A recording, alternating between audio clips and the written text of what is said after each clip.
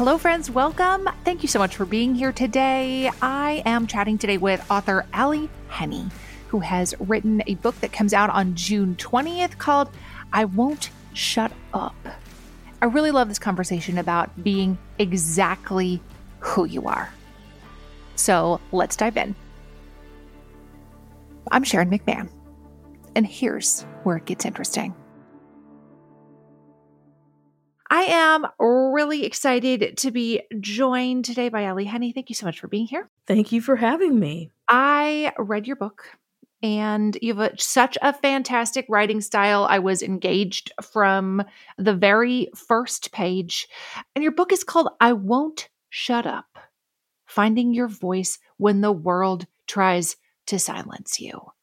And I would love to, first of all, just have you give everybody a really high-level idea about what your new book is about. Well, it's kind of part personal memoir, which I don't really like to say that, but I guess that's the truth of it because, I'm under 40 years old, so it kind of seems weird to be like, oh, I wrote my memoirs at 30-something years old. But it's part memoir, part social justice book, talking about race and racism in America and my experiences with race and racism in America, particularly in the small, rural, predominantly white town that I grew up in, as well as some of the predominantly white cities that I grew up in, or that I was a young adult and an adult in. And so, yeah, it kind of weaves my personal narrative in with those themes.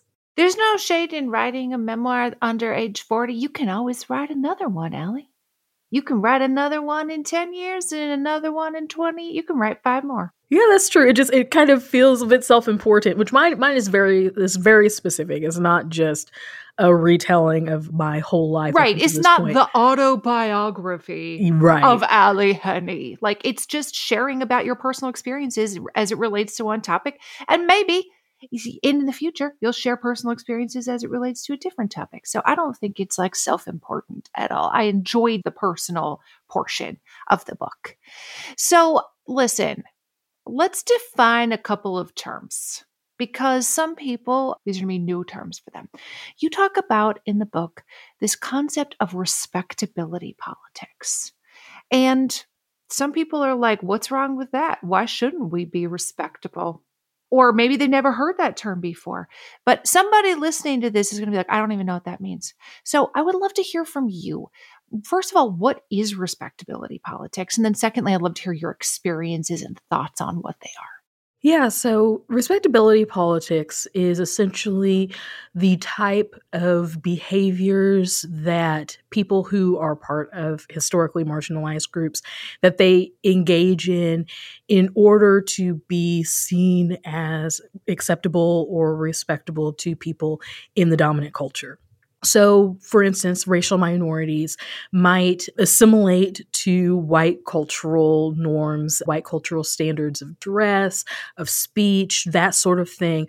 And it is taking things that might be seen about one's culture and saying, oh, well, that's bad because it doesn't fit into the status quo. And so rejecting aspects of that. So an example that I can give from Black culture is whenever you hear people talk about, yeah, people should pull up their pants. So don't sag your pants, speak proper English, that sort of thing is often whenever you hear another Black person saying that. There's like this famous, pound cake speech that Bill Cosby gave that was sort of that was that sort of ethos. And so it's essentially it is people wanting to conform to dominant cultural norms. And then also not just for themselves, they're engaging in a politic of respectability for themselves, but then there's also an element of enforcing that on other people or wanting other people from your group to do those things and then putting them down and seeing them, treating them as less acceptable as people because they speak in vernacular, they use slang and that sort of thing. There's a lot of different ways that respectability politics can show up. You can see this like all the way back in United States history. And you can see it in a broad cross-section of areas, even going so far back as the United States' relationship with Native American tribes. We regarded some tribes as quote-unquote civilized because they were willing to adhere to European cultural norms. Exactly. And everybody else that wouldn't do that, wouldn't change their method of dress, wouldn't change their religion, wouldn't speak English, wouldn't conform to European cultural norms. They were savages. I mean, and I'm saying that in air quotes, of course, but those were literally the terms that people used: savages and civilized. And so this is something that is very, very deeply rooted in United States history. And you just gave a great example. That's one more example there. We could probably come up with 350 more. And sometimes people criticize people from history. I'm thinking about like Booker T. Washington, who was frequently criticized for engaging in things like respectability politics, for trying to act or conform with the sort of like dominant European cultures. But I would love to hear from your perspective why that is a problem. What is wrong with respectability politics? Well, there's a lot wrong with it. I think that chiefly respectability politics is not going to help you. It's not actually going to save you. You're going to experience racism no matter how you dress, no matter how you speak. At the end of the day, you are still a Black person. And so that doesn't make you inferior, that doesn't whatever, but at the end of the day, we're still going to experience racism, and we see that.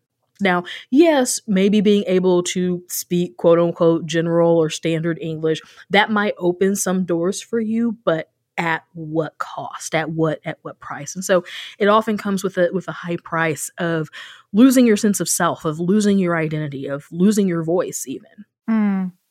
Yeah, I love what you had to say in the book. You said what respectability does is steal from us. It steals our esteem for who we are as Black people, and it replaces it with a sense of shame. It makes us ashamed of our communities. It makes us ashamed of our vernacular.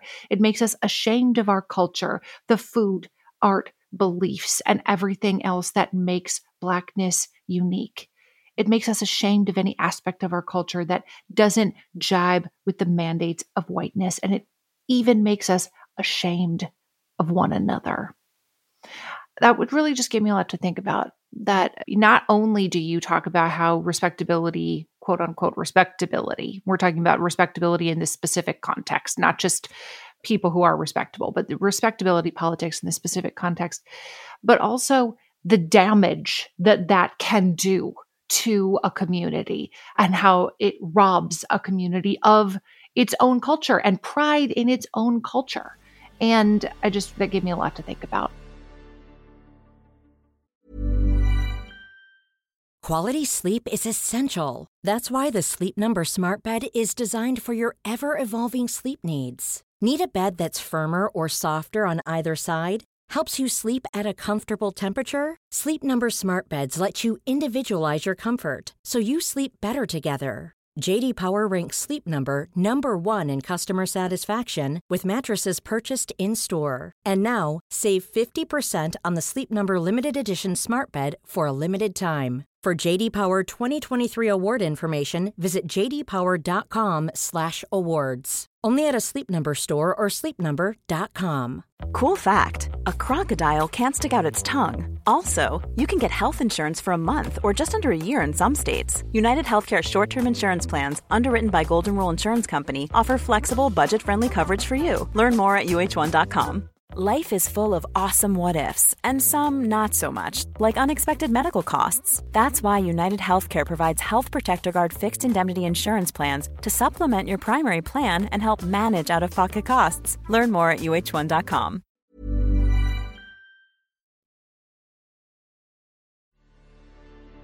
This made me chuckle. Okay, the part where you talked about the best things, the like highest things, the like most wonderful, amazing things in white culture are the quietest. It's like the museums, like silence. You think about like having tea with the queen. It's like, would you raise your voice in that context? Never. You would not even want to clink your teacups. Yeah, talk about like the things that are the paragon of white culture. Yes. Silence is expected. You have to be quiet. Yes. Be quiet in here. What are the places where the top tier people, when I say top tier, I mean people who we esteem as being like wealthy and educated. They go to places where you have to be quiet. Yes. The nice restaurants are quiet. The beautiful museums are very quiet. But I loved the juxtaposition of that with you owning who you are. And you say, just like unashamedly saying like that, I'm not participating in that. So I would love to hear a little bit more about how you experience respectability politics and maybe what that has done to you personally, or how maybe you have experienced this dominant paradigm of like, here's how you should be acting. Well, I've seen respectability politics play out in a way where it equals a loss of opportunity for people. It leads to a loss of even credibility sometimes for people because they aren't able to code switch. They're not able to change how they are because they don't know. They maybe like have an understanding of dominant cultural ideas and norms, but they don't necessarily know how to do those things. It's not maybe like for instance with speech patterns, it's maybe not something that they really like know how to turn on, and they know all the rules of grammar and pronunciation and diction and all that kind of stuff. And so then they don't get the opportunities, the doors of people who maybe speak African American vernacular English. I've seen where they don't get the opportunities, or the people that come from families who there might be a long and well-known history of incarceration and interaction with the criminal justice system, where then the people who, their children, their descendants, their kids, their grandkids, their siblings, whatever, where those people are denied opportunities because of where they come from, because of who they are. I think that even just within the community, respectability politics, it can affect who we really see and treat as worthy of respect and dignity. That can often make for some tension kind of within the Black community. But then in our interaction with white people, which I think is probably the more salient part of this discussion, what it does is I think that it aids and abets racism. So like you can sit, like white people can sit and be like, well, this person over here. So you have Jimmy over here, who I can understand him whenever he talks. He uses English in a way that I can understand it. Now, mind you, not correct English, because there's no such thing as correct English. And I think that we have to decolonize our minds about that there's a lot of different ways to be and a lot of different ways to speak and a lot of different ways to be a person. But a white person might say, a person that maybe is a manager at a job or something like that might say, well, I'm going to promote Jimmy because Jimmy, he speaks well, he's articulate, quote unquote, which is dog whistle racism, but that's a whole other different. He doesn't dress like some of these thugs out here. He comes from a good family. He's respectful, because they always have to say that we're respectful, which is just a weird thing to say, that you automatically expect respect from people. It is, because it has this connotation that I am somebody you need to respect. Exactly. And so I then evaluate you as being a good person because you respect me in the way that I believe that you should. Exactly. That's the subtext of that. You treat me the way that I think that I should be treated, and often there is an element of deference there. Exactly. Like, so you treat me, so whenever I hear like, oh, this person's respectful or whatever, there's almost like an aspect of expected deference. And so that just really bothers me, because it's like, oh, so you're expecting people to be deferential to you. Where like I would never say about one of my friends, like, he's so respectful. Like I would never say that. Like what? Like we're friends. We're like I think, respect, yes, it's a mutual thing. It flows. It can flow laterally as it does flow vertically and stuff. But at the same time, that's just a weird descriptor. But anyway, people that, somebody might say, a manager at a job might say, oh, Jimmy's respectful. He's this, he's that, he's a third, and then promote Jimmy. But then you've got Duran over here who maybe doesn't speak standard English. He maybe, he's in dress code, but his dress is, he's maybe got a hat, he's maybe got this and that. And so it's like, oh, well, he's the way that he dresses and maybe just, Duran isn't deferential to the white manager in the same way that Jimmy is. And so then Duran doesn't get the opportunities that Jimmy got. Now, Duran could be just as qualified, just as educated, just as whatever. But then respectability politics says, well, we want this person. So then the other aspect of it too is respectability politics. Again, the racist aspect of this is that oftentimes people who are seen as respectable to white people are often seen as respectable because they don't push back against racism. So again, with Jimmy and Duran, maybe Jimmy, racism happens. Oh, well, I don't see color. Well, I don't think about this. Like the whole entire environment of the workplace can be racist. They can be experiencing microaggressions, but Jimmy over here, Jimmy don't even see color. And so the manager could be like, well, Jimmy says he doesn't see color. He's not complaining. But then Duran's over here with a bunch of HR complaints, like saying like, I've experienced this, I've experienced that, I've experienced the third. That respectability can play into something like that also. It seems like people who are hell-bent on perpetuating white supremacy, first of all, they don't like to be told they're racist, right? That is very offensive. Nobody wants to be like, I'm not racist. I have personally never met anybody who says I'm racist. You know what I mean? Like they won't say that to your face and they will get really, really upset if you say that anything they said or did, like, well, that's really racist. That is deeply offensive. Yeah. And, a lot of white people treat it like being called a racist is worse than any racial slur that anybody can say. Like I have had white people like be on that before, and it's like, no, like me just saying that you're racist or that you did something racist, that's not the end of the world because you can change that. Yeah, you can be like, dang, I did not mean that and I did not realize that, and I'm going to correct that moving forward. Those are behaviors that you can correct.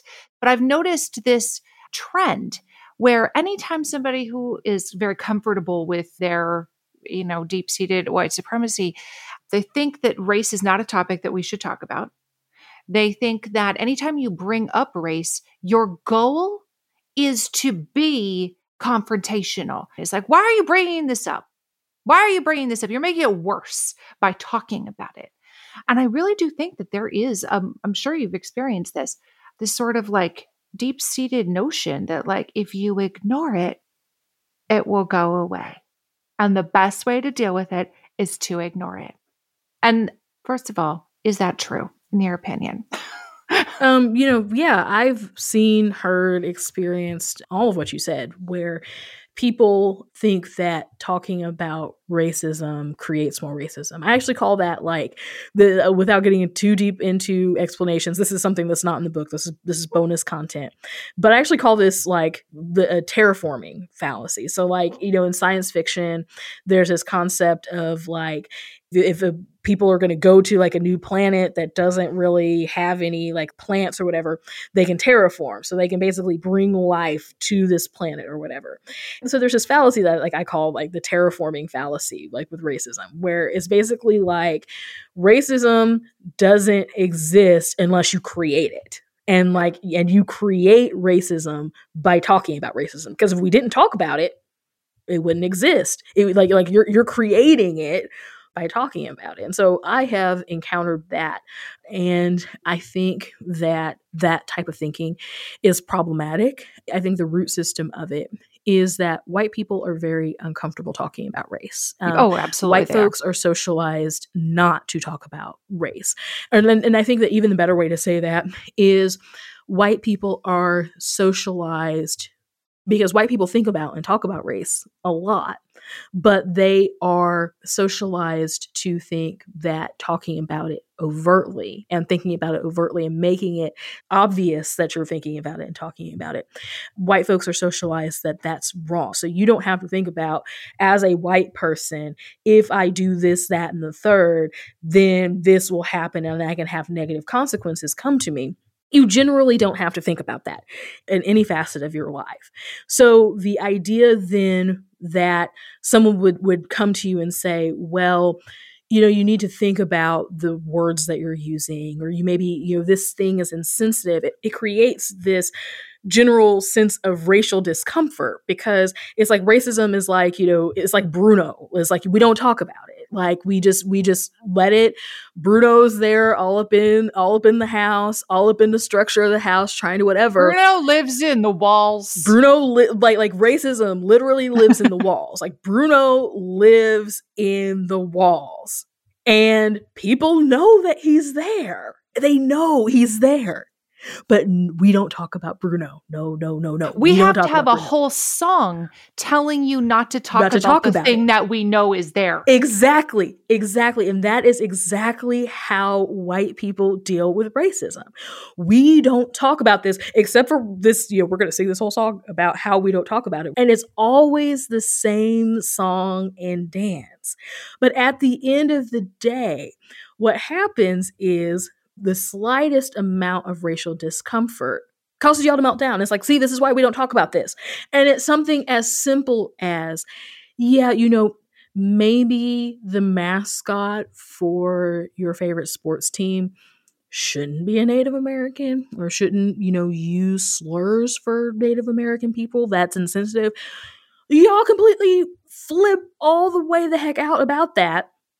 And it's like, this is a very minor thing. In the grand scheme of everything that could possibly go wrong in anybody's life, this name of a sports team changing is not like it's not anywhere on the radar. But you mention something like that and people, they flip out. They get so upset because it makes them uncomfortable, because then they have to look at the thing.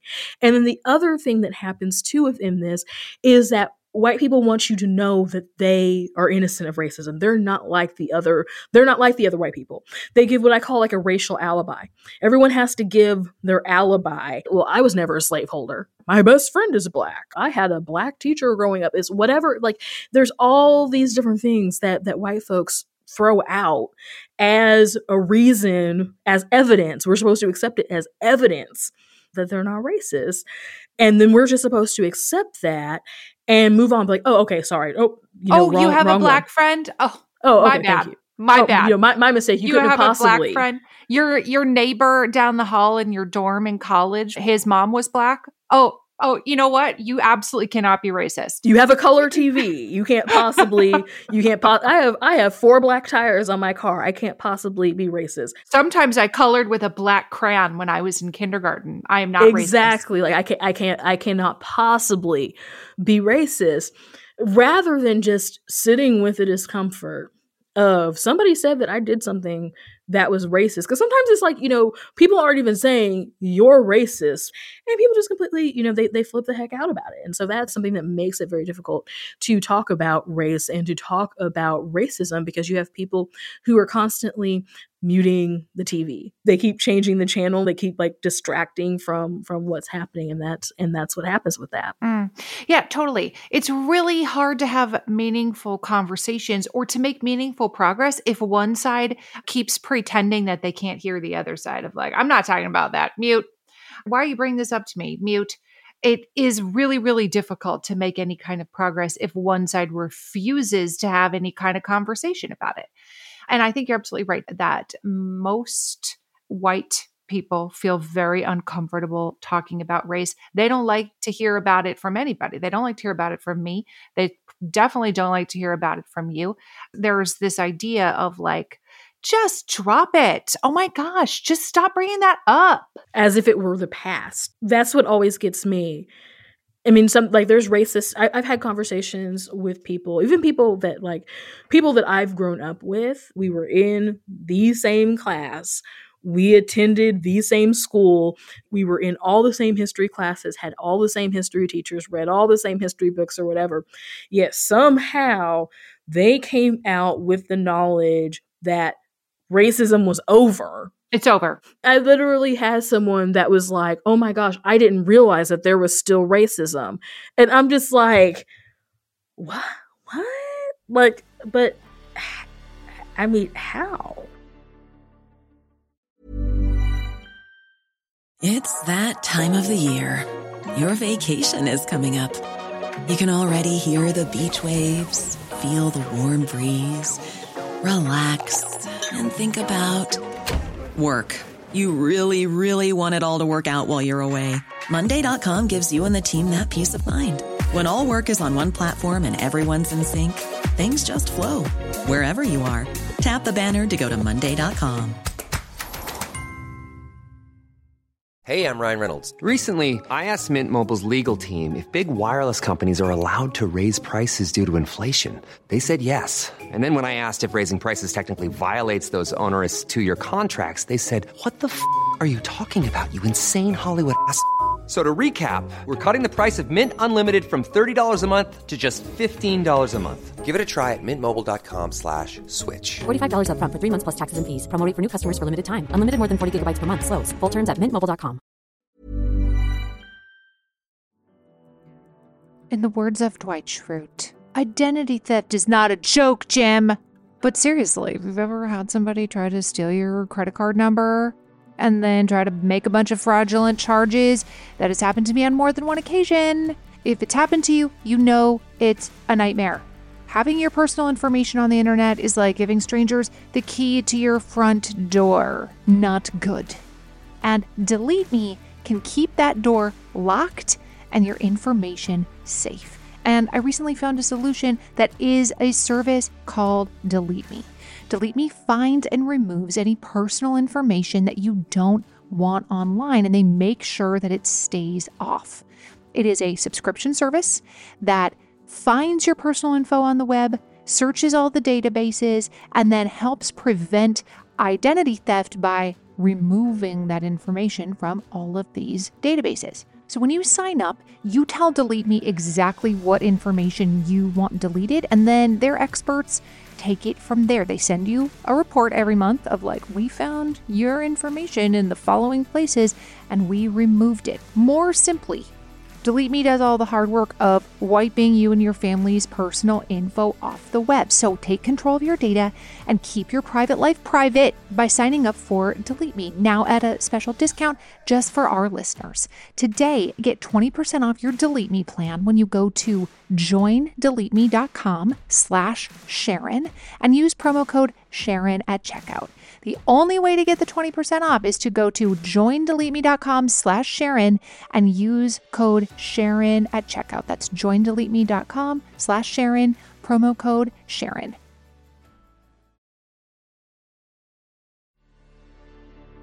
I have to get to the chapter about your 5th grade teacher. First of all, I really related to some aspects of this chapter. I was always the tallest child. I was always the tallest. People were like, how old is she? Even I was taller than all the boys, taller than my teachers. And I was also like a really good student like you were. You were voted like most scholarly. I can relate to that as well. But you mentioned in the chapter about how Mrs. Donaldson made you feel. And I love what you said. You said, in Mrs. Donaldson's class, I felt like a supernova giving off its brightest light before being sucked into the abyss. Mrs. Donaldson treated me like a star that was among the biggest and brightest in the galaxy of her classroom. Everywhere else, I was too tall, too loud, too opinionated, and way too much.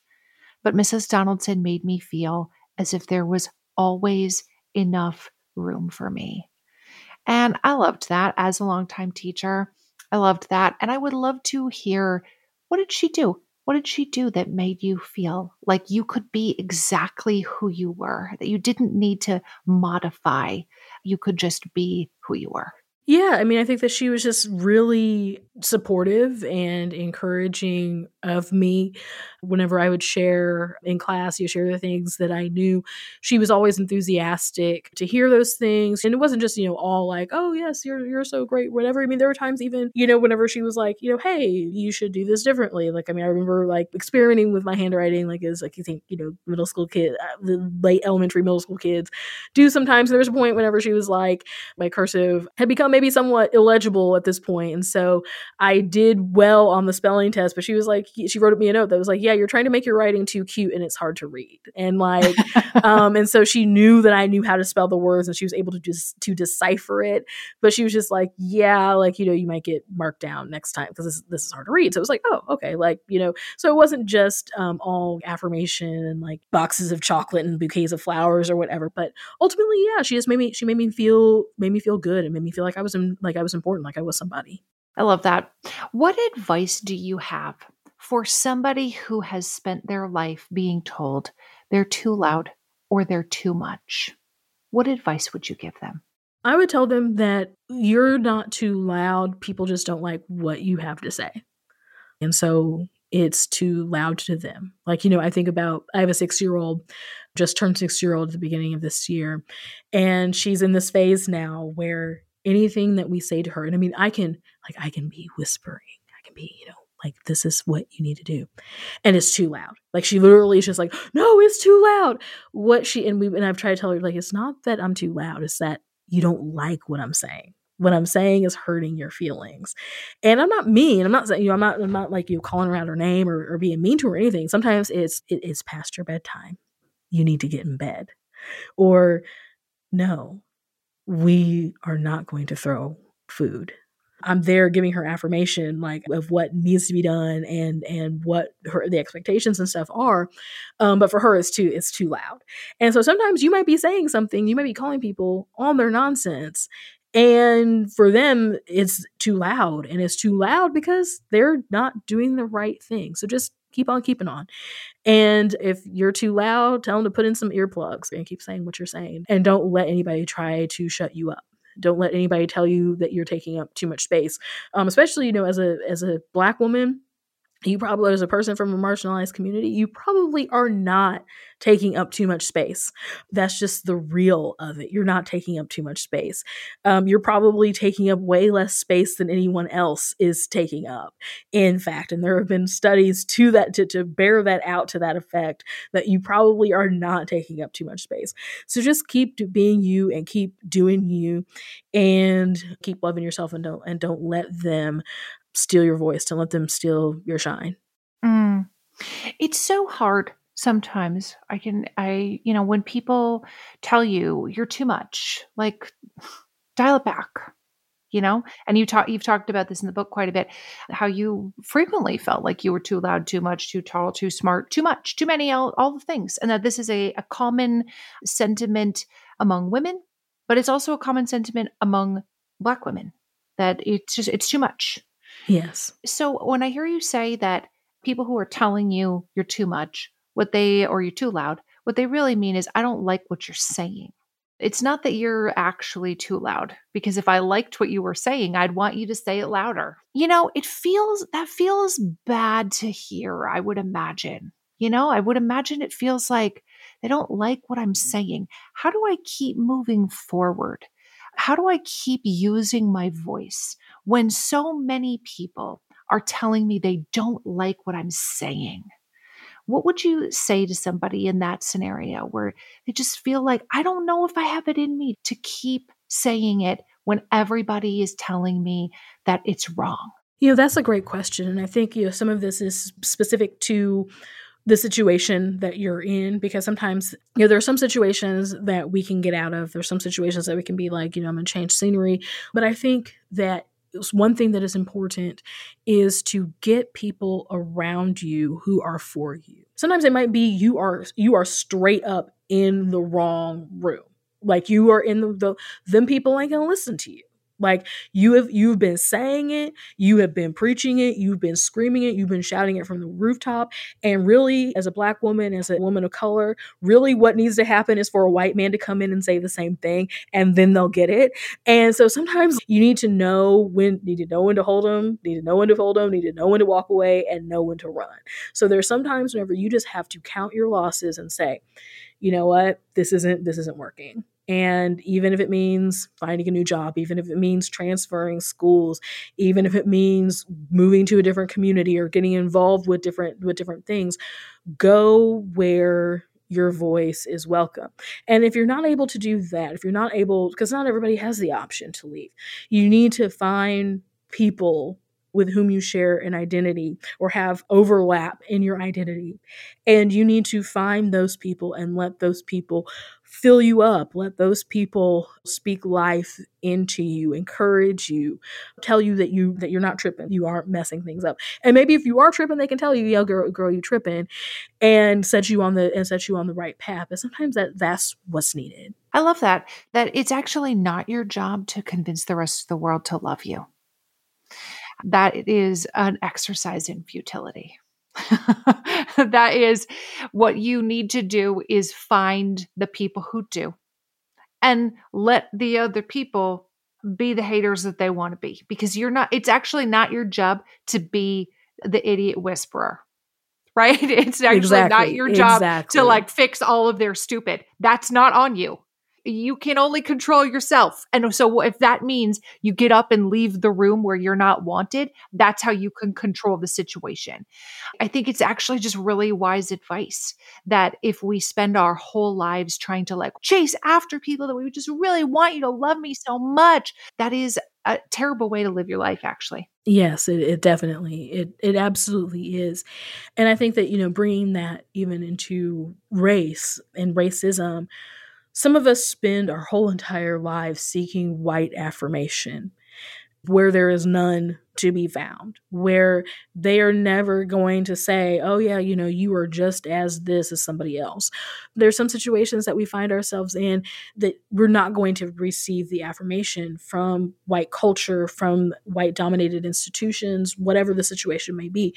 We're simply not going to find that. And so it is, I agree. I think it is an exercise in futility for us to continue to seek that. And sometimes we have to make our own way and make our own spaces for ourselves and seat people around the table with us who are going to give us what we need rather than begging for something that we're never going to get. Even when we're on a budget, we still deserve nice things.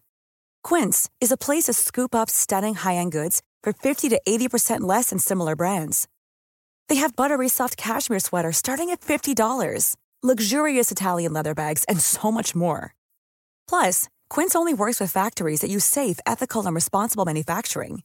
Get the high-end goods you'll love without the high price tag with Quince. Go to quince.com/style for free shipping and 365-day returns. This message comes from BOF sponsor eBay. You'll know real when you get it. It'll say eBay Authenticity Guarantee. And you'll feel it.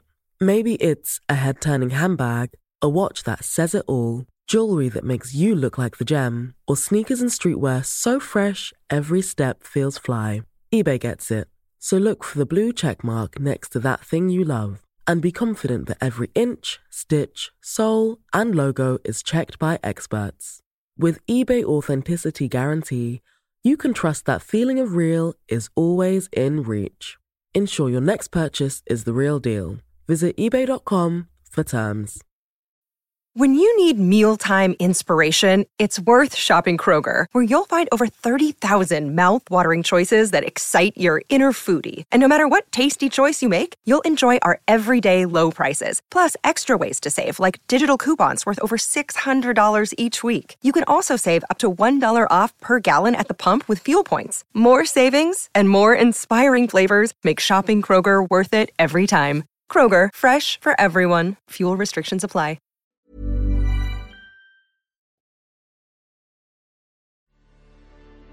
I would love for you to give, just before we wrap it up, maybe somebody is listening to this who is a white woman chances are good the person listening to this is a white woman. Chances are good that's who it is. Who is like, first of all, I don't want to be part of the problem. I don't want my Black coworkers to feel unwelcome in my presence. I don't want my Black students to leave my classroom feeling like it's just full of microaggressions. I don't want to be part of that problem. What advice might you give somebody to consider? What's something you might ask them to consider when they are thinking about how can I create an inclusive and welcoming thing, a church, a classroom, a workplace, a friendship? What advice might you give somebody who wants to be welcoming and inclusive? The first piece of advice I would give them is to read my book. And I don't mean that just like to plug, but I think that, as much as Black women can maybe find themselves and find their stories, I think that white people also need to do the work of finding themselves in my book and finding the white people, for want of a better phrase, like the various antagonists that show up in my story, finding yourself in that, finding your institution in that, finding people that you maybe work with or whatever within that. There are some pieces of advice within there that I think that can be kind of, reverse engineered, if you would, to help white people to be able to understand and to do better. So yeah, I don't say that to like glibly, like buy my book, to plug, but that I think that's a legitimate thing. The other thing that I would say is that white people who are parts of institutions, that sort of thing, it's important to look at where there is power and who has the voice, whose voices are there. It's not just enough to give people a seat at the table, right? But who actually gets to decide what's on the menu? Whose food is on the menu? If you were, who is choosing the table settings, who's placing people at their spot in the table, whose house is the table in. And to make it a little bit less metaphorical, you've got to look at yourself and at your institution and see who is actually speaking into it, who's actually building it, who actually has the power to do that, who has the influence, and where you see, well, there's not a lot of diversity in that aspect. Start to build diversity there. And whenever you feel yourself coming up with excuses of, well, there's just not anybody that's at that level yet. There's just not this, there's just not that. A lot of times white people are given so much the benefit of the doubt, and they're able to be the CEO of a Fortune 500 company at 25 years old. I don't know if that's ever happened or not, but you know what I mean? Where it's like, oh, white people will give other white people a chance. You can take a chance on somebody who probably is way more qualified than you actually think that they are, because when we get into systemic racism, that's like a whole other conversation. But oftentimes white institutions don't see Black people as being qualified whenever you can hold up parallel the CVs, the resumes, whatever it is. And so I think that sometimes, white folks, you got to step out, and maybe you make a mistake, and that's okay. And maybe you hire somebody or you platform somebody or whatever, and it's a mistake. Do it again, try it again, because y'all would give white people countless chances. You would never say, oh, well, I'm never hiring another white man to do that ever again. You would never say that. Like, you would never be like, oh, well, we tried having a white male pastor at our church, and it just didn't work. But there are people who would do that of like, we tried the diversity hire, and it just wasn't the quality. They just didn't, whatever. Like people will do that with quote unquote diversity, but then won't think twice about giving whiteness unlimited access, unlimited chances, unfettered opportunity. That's a great point. That's a really good point, that we give unqualified people a chance all the time. But if we're going to hire somebody or elevate somebody to a new position, and that person is a person of color, we're much less likely to give them the chance. They better be like so overqualified for this entry-level position. Whereas we'll give that job to our 17-year-old nephew who doesn't show up half the time. You know what I'm saying? It's like in The Office where Michael hires his nephew and everybody's like, dear God, get this guy out of here. Yes. Yes, it's exactly like that. Yes. Allie, thank you so much for being here today. This was a really fascinating conversation. I think people are going to take a lot out of your book. I really enjoyed reading it, and I'm really grateful for your time today. Yes, well, thank you for having me on. Allie Henny's book, I Won't Shut Up, comes out on June 20th. You can either pre-order it or grab a copy today wherever you prefer to buy books. I'll see you again soon. This show is researched and hosted by me, Sharon McMahon. Our executive producer is Heather Jackson. Our audio producer is Jenny Snyder. And if you enjoyed this episode, would you consider leaving us a rating or a review on your favorite podcast platform? That helps us so much. And we always love to see your shares and tags on social media. We'll see you again soon.